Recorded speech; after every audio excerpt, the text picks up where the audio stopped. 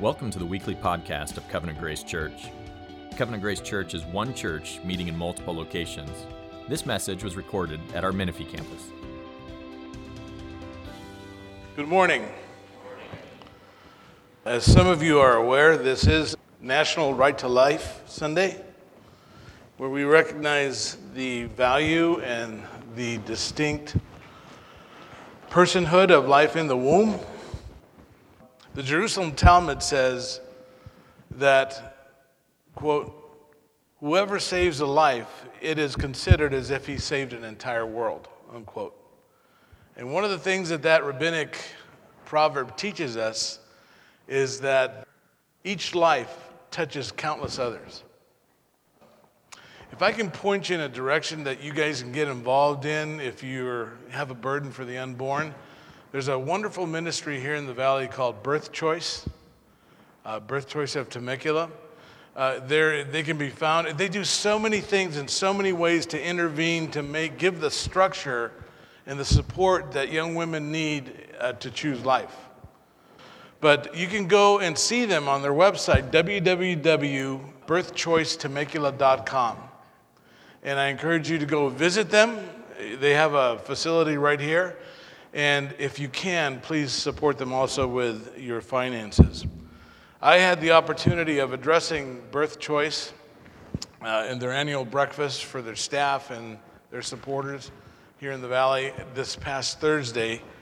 And I spoke to them about two realities that are inseparably tied together in Scripture, and that is God's compassion and His forgiveness. And this has to be, these twin virtues have to be the rails on which we reach out to this world.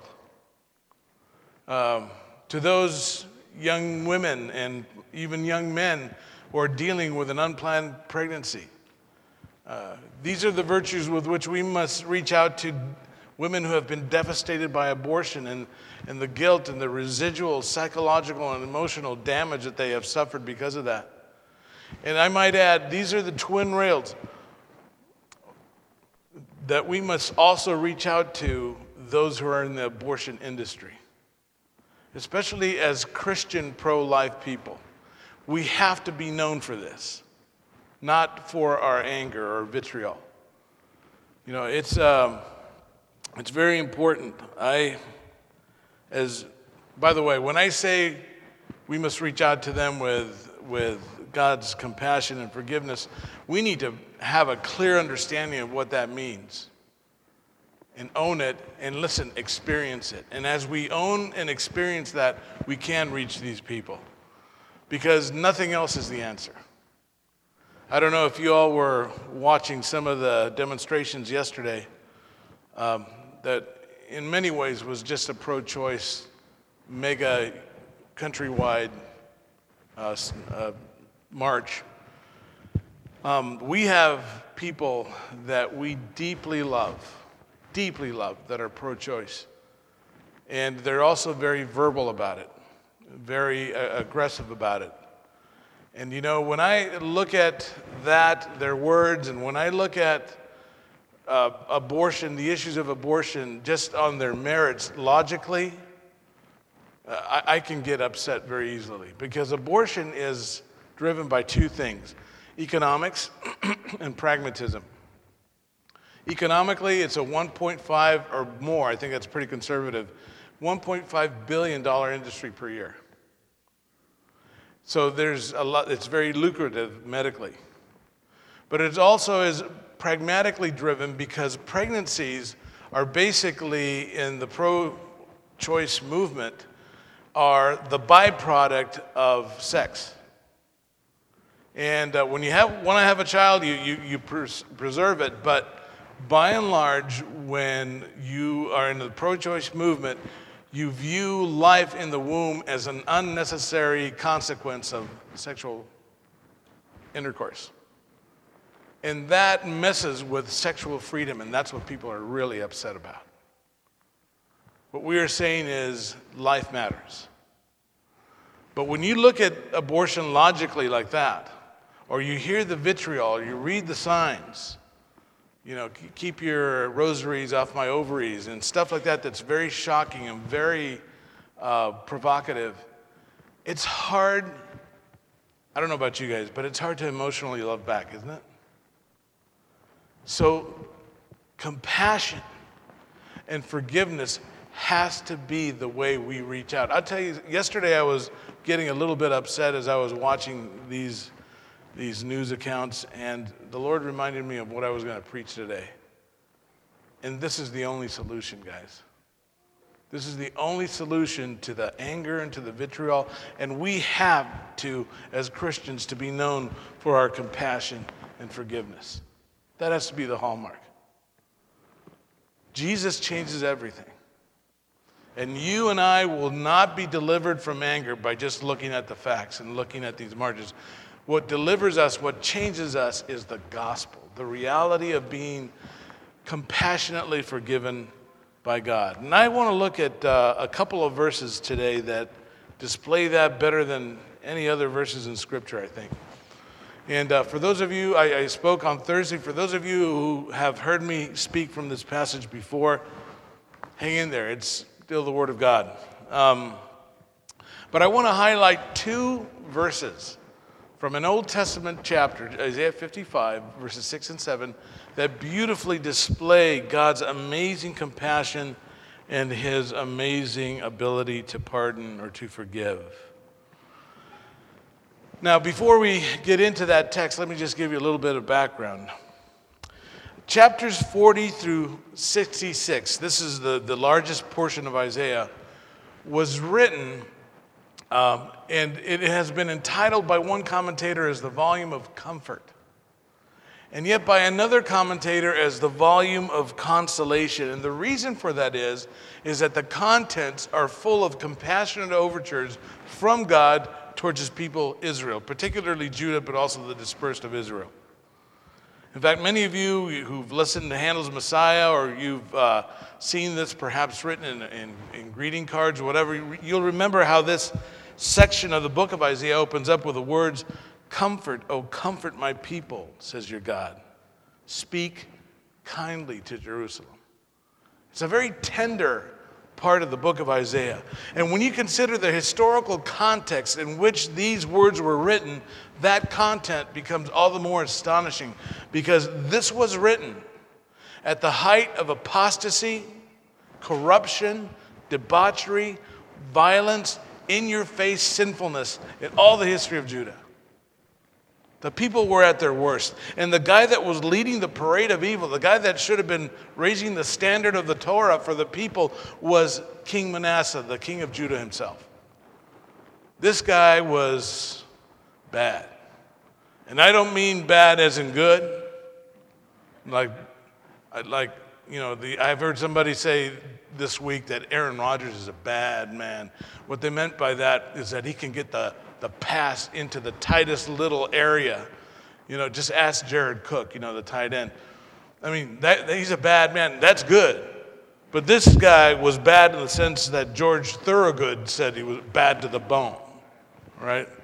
Now, if you have your Bibles, I just want to give you a bit of background here.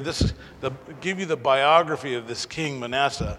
Turn to 2 Kings 21, verses 1 through 16. Give us a brief biography of this man's 55-year reign in Judah. And right after he's introduced to us in verse 1, this is the descriptive and summary sentence that we have given to us of his 55-year reign. It reads very simply like this, 2 Kings 21:2. And he, Manasseh, did evil in the sight of the Lord according to the abominations of the nations whom the Lord dispossessed before the sons of Israel. An abomination is just simply something that is abhorrent to God, that, if you will, to put it in our terms, that makes him sick. And what were these things that Manasseh did? Well, for one, he rebuilt all the high places that his good father, good King Hezekiah, had torn down. He was a racial Jew, but he was a spiritual pagan. He reintroduced the cult of Assyro-Chaldean star worship to Judah, and he erected altars for this false religion in the courts of the Holy Temple, if you can imagine that. As if this were not bad enough, this multiple idolater adopted another particularly heinous religion, which involved the worship of Molech. And the reason why that was especially hideous, and it fits with today's Right to Life Sunday, the reason this was especially hideous is because this worship involved the sacrifice of little tiny children, babies, infants. In fact, that's the meaning behind the opening phrase in verse 6, and he made his sons pass through the fire. That's an Old Testament euphemism, which means that he killed some of his own children, his own babies. This form of sacrificial worship was done according to 2 Kings 23:10 in the valley of the sons of Hinnom, Ben Hinnom. More specifically, it was a place by the name of Topheth. And Topheth in Hebrew means drum. And some scholars believe that it is called drum. It was called drum because they had to beat the drums in order to drown out the screams of the children that were being murdered. It was just an open-air shrine. It was in the southern end of Jerusalem where the Hinnom Valley meets the Kidron Valley.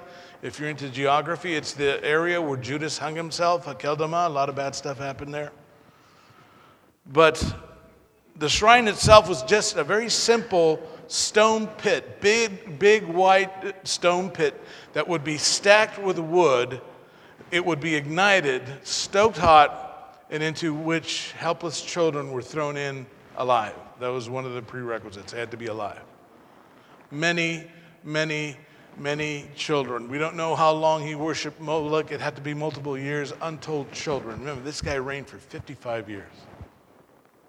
In fact, so many child sacrifices were done there that the word Topheth ceased to mean drum.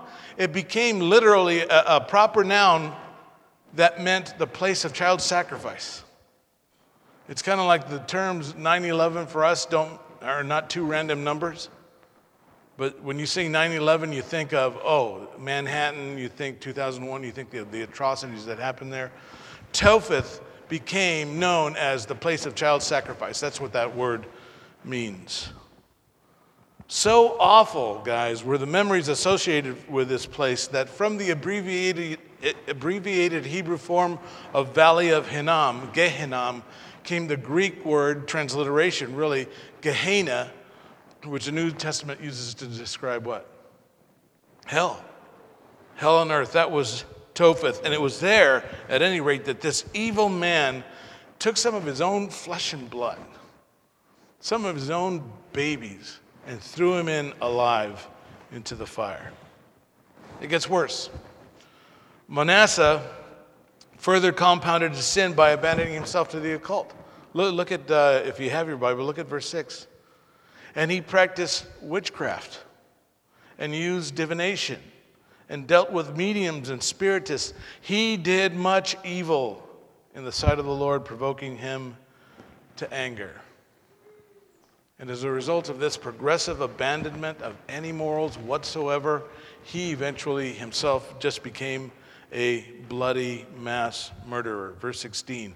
Moreover, Manasseh shed very much innocent blood until he had filled Jerusalem from one end to another. That's pretty bad. In fact, he was also responsible for murdering Isaiah the prophet.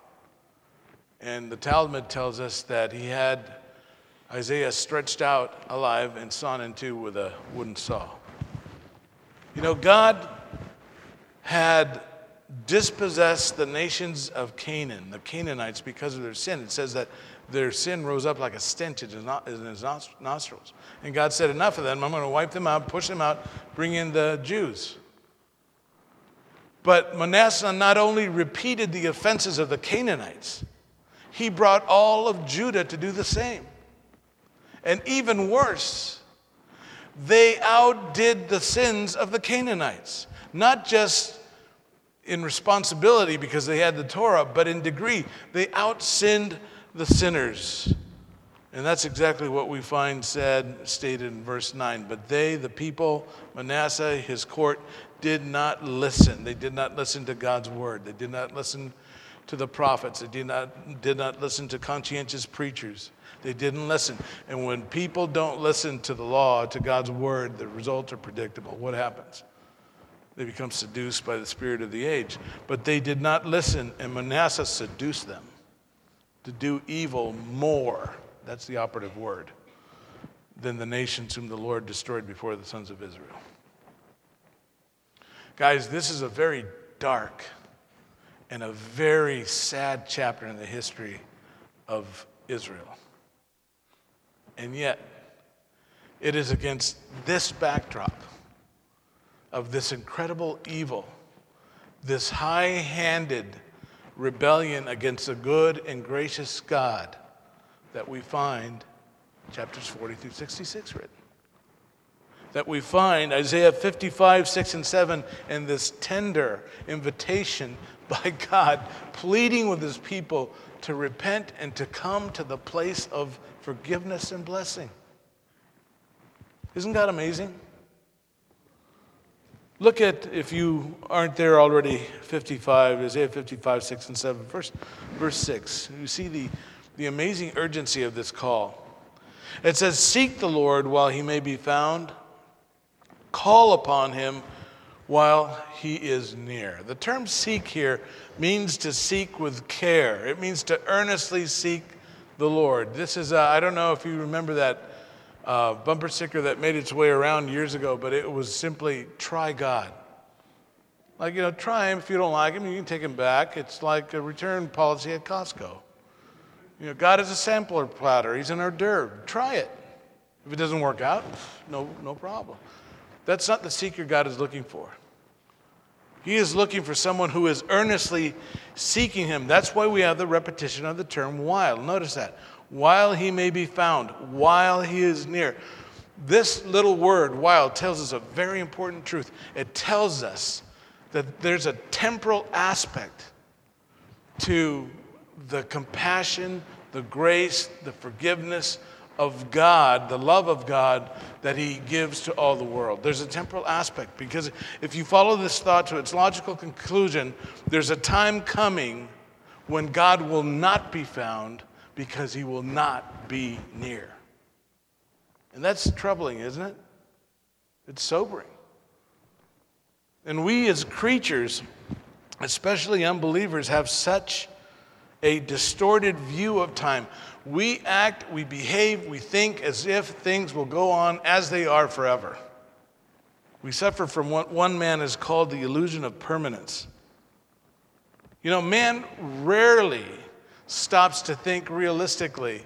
You meet a guy on the street, you meet a guy on an airplane, you talk to them, and they don't think realistically about length of days, about death, about heaven, about hell, about judgment.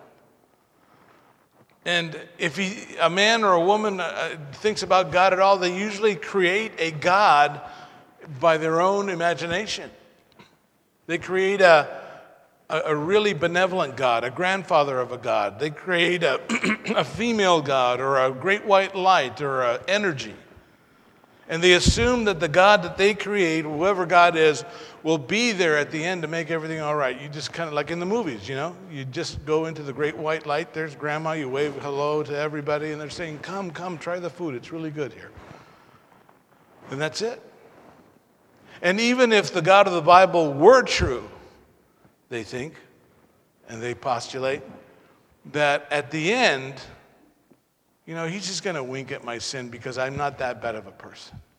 And he will be there at the end to comfort me and to help me and to give me joy. That's not true. That's not true. The God that is spoken of here, who wrote this text, says, "Seek me while I may be found, because I will not always be found." I remember a few years ago, I was flipping through the television channels, and I landed on the religious channel, not my favorite, but there was a good guy preaching. His name is E.V. Hill, Pastor E.V. Hill. Maybe some of you have heard of him. He was the great pastor of Mount Zion Baptist Church in South Central LA, and he did a lot of great work there preaching the gospel, a lot of outreach to his people there, and just a wonderful ministry. I always enjoyed him. He was a brilliant orator. And he was preaching a sermon that caught my attention. If you can grab somebody with a sermon title right away, I'm not very good at that. He was. But the title of his message was, "You Can Go to Hell." And I thought, this I gotta hear, It sounds a little bit provocative, and E.V. Hill could get away from that stuff. But he started every point with, "I don't want to go to hell. You can go to hell.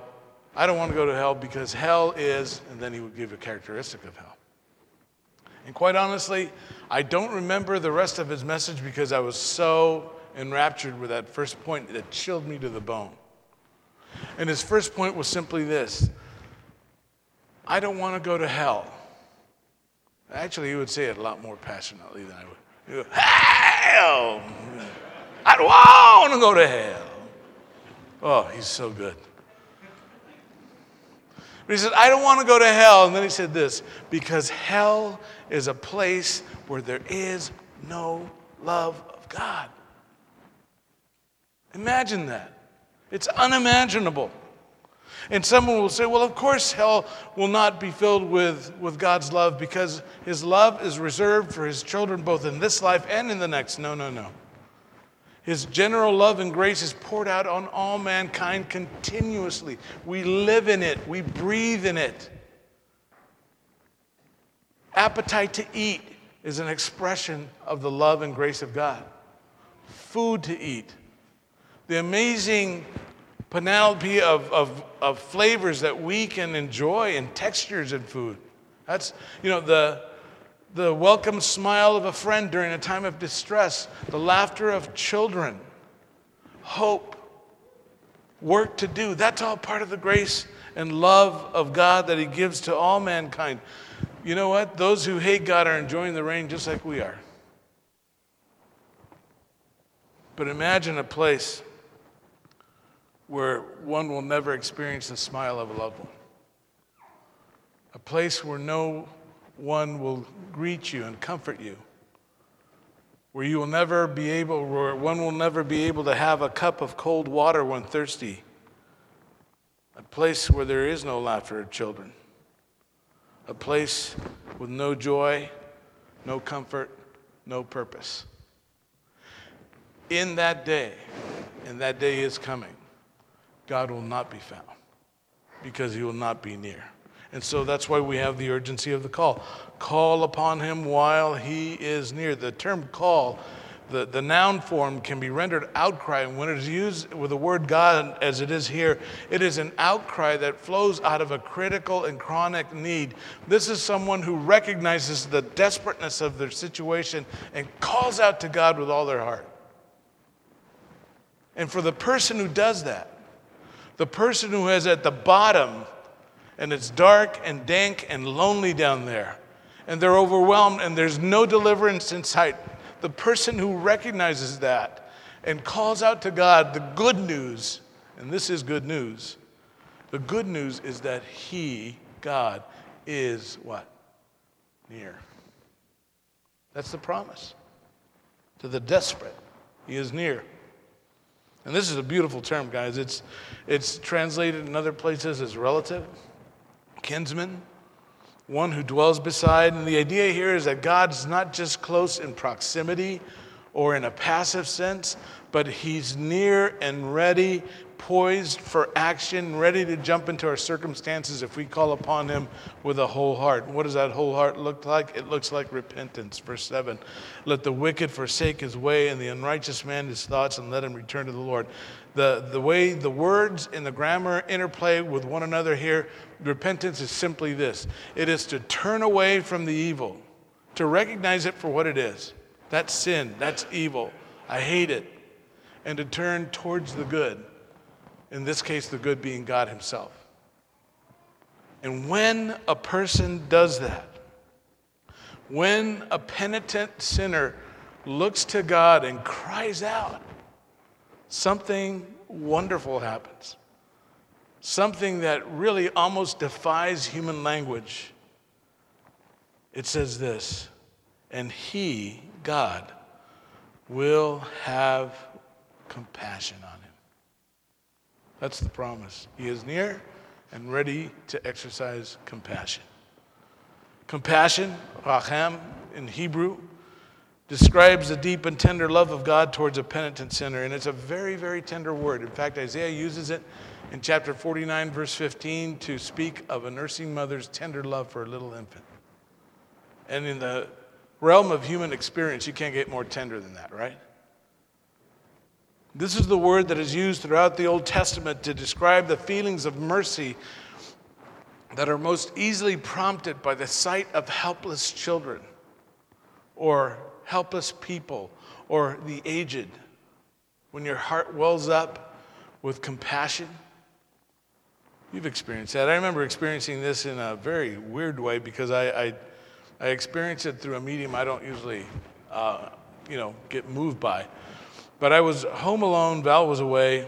The kids were younger, and I was watching a news magazine, and I was deeply, deeply moved to tears by a segment that I watched. And this is not like me because I'm not easily moved by the media. I know it's manipulated. I know I'm moved, by the way, by lots of stuff. I'm moved by the scripture. I'm moved by singing. I'm moved by worship. I'm moved by art. I'm moved by nature. I'm moved by children. I'm not a stoic, but I know that the media is pretty much, they want to pummel me from pillar to post without having me think. They want to get to my emotions and not bypass my brain. So I know the jig is up. And this, from time to time, by the way, has caused a little tension, marital tension, with my wife because she and I are a little bit different in this area. I'm more cynical. We'll be watching a schmaltzy movie or a schmaltzy show, and Val will be there wiping her eyes with her, and when she was pregnant with the kids, she would get weepy watching the Weather Channel. It was... The Great Basin is so dry.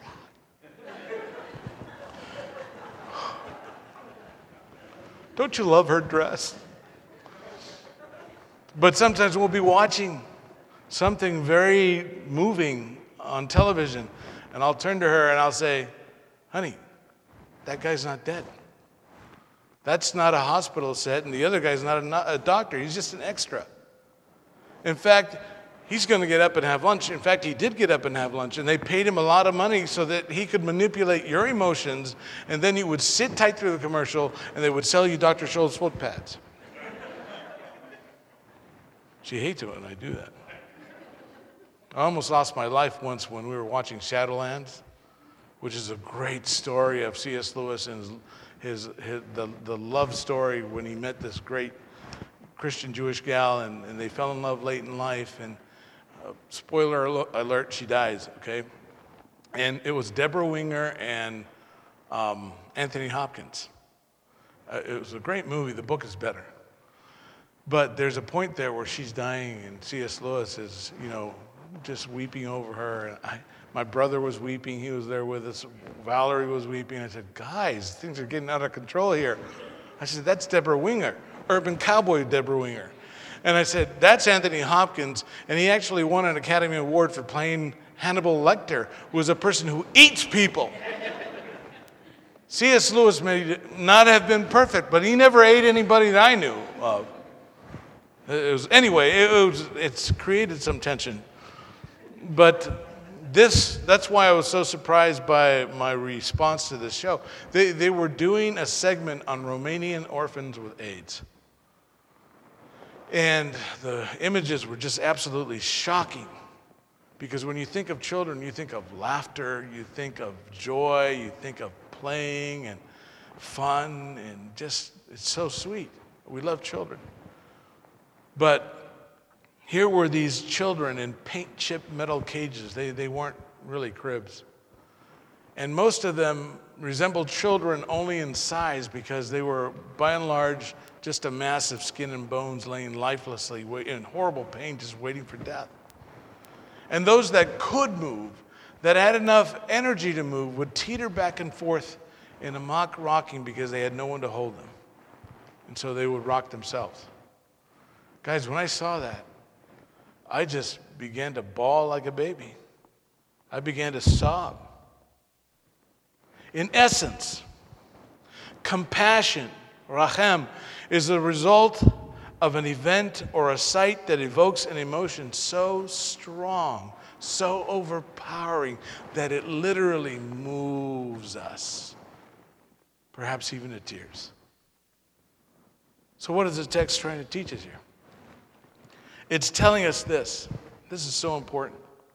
It's telling us that if a person, a man or a woman, forsakes their sin and turns to God, God is moved.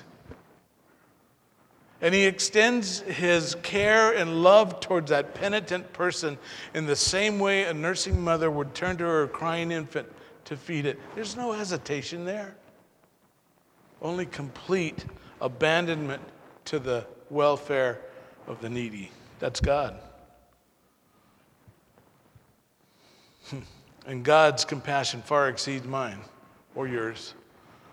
Because I really, what I felt that night was more pity than compassion. Because I didn't adopt a child. I didn't send money to any place. I didn't search it out. I just felt very moved. When God is moved, you know what he expresses?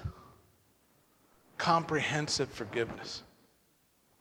And to our God, for he will abundantly pardon. This is the pardon that only God can give. Do you realize this is very interesting? This is one of the few verbs in the entire Old Testament that is used exclusively of God.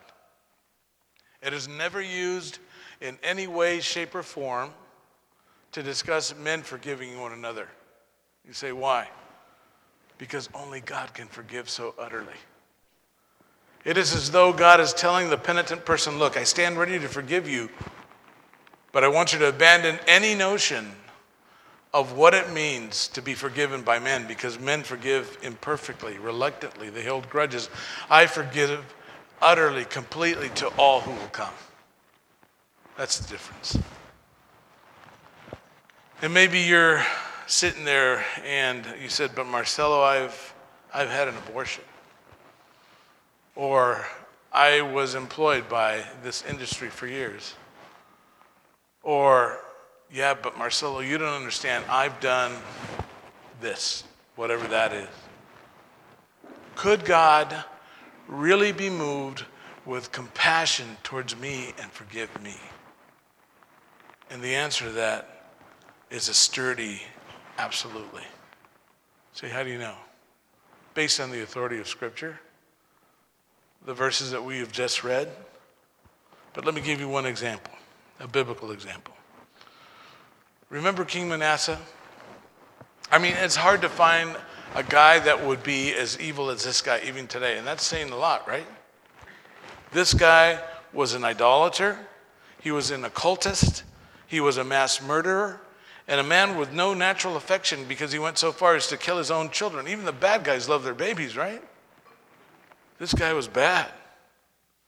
And all of this behavior, in spite of every conceivable advantage. Because you see, he came from a godly dad. He had a godly father. One of the godliest kings ever in the history of Judah. He had a godly dad. He knew the Torah. He was raised with a Bible in hand. Say, how do you know that? I know that because of Deuteronomy 17, 18 through 20.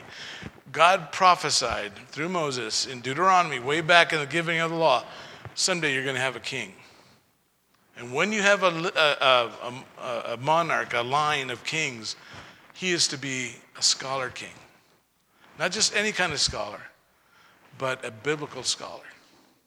In fact, he is to write out a copy of the law of Moses by his own hand. And he is to do it under the tutelage of a priest so that he can understand what he's writing and make sure he doesn't make any mistakes. And Hezekiah, loving his son Manasseh, he was the next in line to take the throne. You can bet that he had the brightest and the best tutor him. He knew the Bible. He also saw the nation prosper through obedience. He saw his father's reign, and he saw what God's people could be when they loved God first and most. And yet, after all that, he still snubbed God's grace all of his life. That's the general upshot of his life. Now, let me give you the closing chapter, okay? Just read 4 verses from 2 Chronicles 33, 10 through 13. You don't have to turn there. If you want to, go ahead, but I'll read them. 2 Chronicles 33, 10 through 13. This is the last chapter of Manasseh's life. Verse 10. And the Lord spoke to Manasseh and his people, but they paid no attention. Isn't God gracious that he would speak to these people? They paid no attention to Isaiah. They paid no attention to the prophets. That's what we said, to God's word. Who are you, Isaiah? No doubt Manasseh would tell him. Who are you to tell me what to do? Who's king here? I'm a religious person. I know the Bible. I have my rights. Who are you to impose your narrow interpretation of the Torah on me? I'm king. They paid no attention, so God had to judge him. Verse 11. Therefore, the Lord brought the commanders of the army of the king of Syria against them, and they captured Manasseh with hooks, bound him with bronze chains, and took him to Babylon. The Assyrians got wind of a rebellion in Jerusalem. They sent their military people, put a kibosh on it, and then arrested Manasseh to make an example of him. It's a hard thing to fall into the hands of the Assyrians, kind of like ISIS. These guys weren't the champion of human rights, okay? And we're just getting the upshot of what they did to him. They would reduce these people to a subhuman level. They would finally bind their hands and their feet with bronze chains so they could barely shuffle along, and they would put hooks in their nose, bronze hooks, and parade them around like, look at our trophy. Aren't we the military prowess people? Look at this monarch. He's reduced to a subhuman level. That's what they did with Manasseh. Now, what was Manasseh's response when he was brought so low? Verse 12. And when he, Manasseh, was in distress. Let me translate that for you. When Manasseh was at the bottom, when he could look nowhere but up, when he had no power or ability to deliver himself, when he was despairing of life, what did he do? Listen, he entreated the Lord his God. You know what that means? He prayed. He cried out to God in his desperation from the bottom of that pit and humbled himself greatly before the God of his fathers. You know what? He repented. Right there, all he could do was say, God, in my heart, I repent. He repented. Now let me ask you a quick question here, because this is very important. And this placed in my own heart. Would you have compassion on this man? Put yourself in the shoes of a righteous Jew of his day. Maybe you had seen the nation prosper through obedience, and you had seen the nation strong, militarily, economically, spiritually, only to see the vitality of this people, this amazing people, squandered by this self-serving hedonist, this, as we said, spiritual pagan. Would you have compassion on him? Would you have compassion on them if maybe you had seen little babies stolen from their mother's arms and you knew what their end would be because you could smell the stench of their flesh burning that night. You could hear those drums. You knew what those meant. Maybe you were a friend and a disciple of Isaiah the prophet. He mentored you, or you identified with his message, only to see this man of God killed, murdered in a way you wouldn't kill a wounded animal. Would you have compassion on him? I'll tell you what my natural response would be. Good riddance. Shake my sandals at you, pal. Or you're sorry. Well, isn't that special? You're special. You sow to the wind, you reap a whirlwind. I hope your captivity is long and painful. That would be, guys, my small-minded, small-hearted response. What was God's response? What is our blueprint? Verse 13. And let me just replace the pronouns with the appropriate names here. When Manasseh prayed to God, God, listen, was moved. He was moved by Manasseh's entreaty, and heard his supplication and restored him again to Jerusalem, to his kingdom. Then Manasseh knew that the Lord was God. That's our God. And that's, guys, what we need to understand. That's God's compassion and forgiveness towards us. And it's made possible by the blood and cross of Jesus Christ. The Old Testament saints looked to God to provide a deliverer. And we know now that was the cross. We now look back in faith like they look forward in faith and understand that it's the substitutionary work of Christ on the cross that removes our guilt. But that is our experience and what we own. Now I'm going to just briefly read a verse and say a couple more things while the worship team comes up, if you would, for the Lord's table. It's all the work of Jesus. Okay? This is a verse you've heard me speak of before, which I love. And it's 2 Corinthians 5:21. This is what makes God able to move in compassion toward us and forgive us. It reads like this. Let me just read it and then just unfold it for a second. He made him, God the Father made Jesus his Son, who knew no sin, to be sin on our behalf, so that we might become the righteousness of God in him. God made Jesus, who knew no sin, non posse peccari. That means he was not able to sin. He was impeccable. He was unacquainted with sin experientially.